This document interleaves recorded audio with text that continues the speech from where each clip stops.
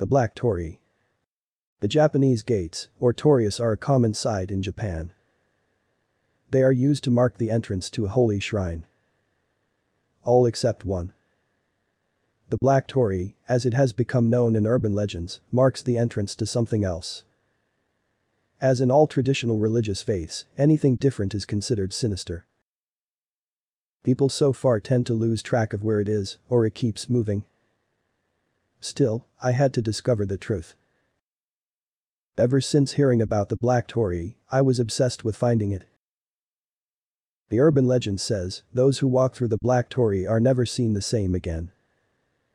This sentence can be taken many different ways. Does the gate change what you look like, or who you are? I am a realist in all respects, but I do believe in an experience changing who you are. Curiosity is either a powerful force, or I am just weak, but I was not kidding about becoming obsessed. I sought a better version of myself, a new way of living with my body and mind. It was a broader conflict than me, of course, but at least I had the mettle to find a solution for myself. All the sightings of the Torii came from one town near a lake. I soon found this village, surrounded by rice fields, that used the lake to water the rice fields. It was a natural and elegant system, and the town thrived.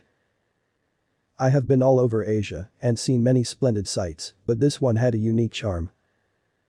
Not so forced into its beauty like those greeting card tourist destinations. Its beauty was natural and powerful.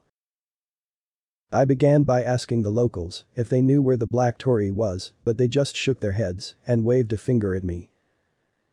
As if they were my mother trying to discipline me for doing something wrong. At first, I thought I had made a mistake, or the locals were just being cagey. Maybe they wanted to keep this curiosity hidden.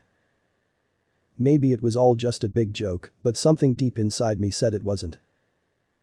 The Torii was real, I just had to find it.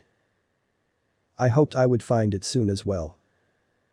It had been a long and arduous journey up to this point. However, I was losing strength and patience to continue my search. Weeks had passed, and I was no closer than when I started. I began to grow angry and bitter. Towards the locals and the jerk who created the legend. I began believing it was all a legend, even though every fiber of my being said it wasn't. I fought myself once more, inner conflict over inner conflict. Mentally and spiritually I was being destroyed with two parts of my being.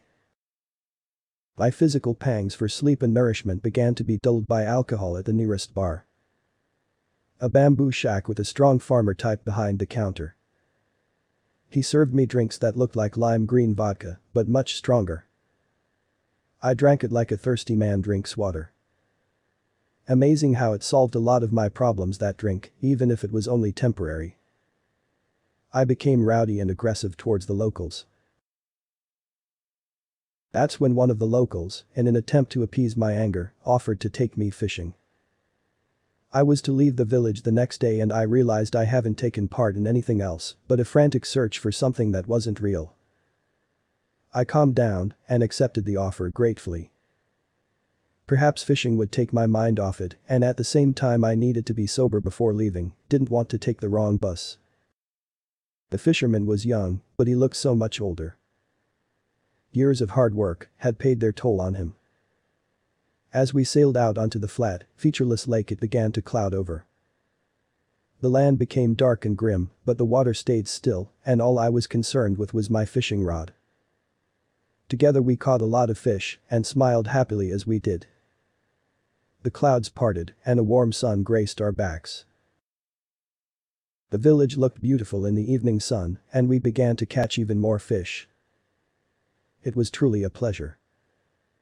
The man began to tell me of his time growing up, how he started out as a dying child abandoned on a road by terrible parents. Found eating rice while he sat in the rice fields.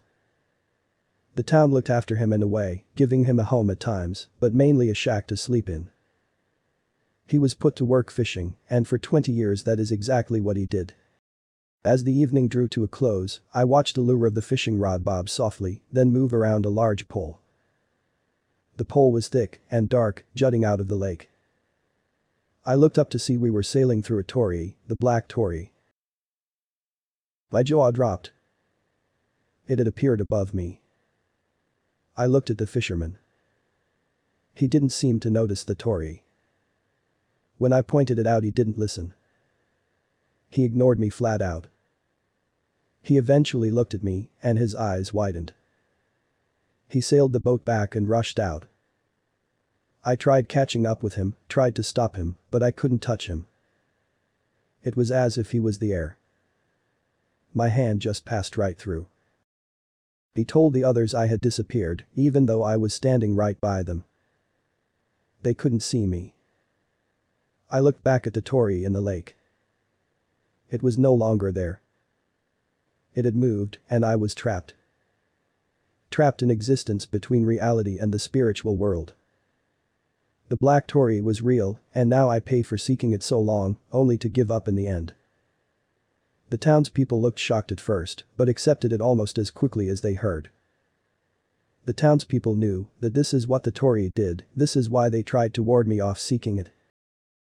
I sat down on the grass, eyes wide, staring at the lake. I prayed for home. I prayed to find my way back to reality, a way to live my life onward. I prayed for safety and peace of mind. I prayed for hours, through the day, and through the night. I prayed more than I ever have in my entire life, but still found myself existing in another world. I had found where I belonged. Nowhere.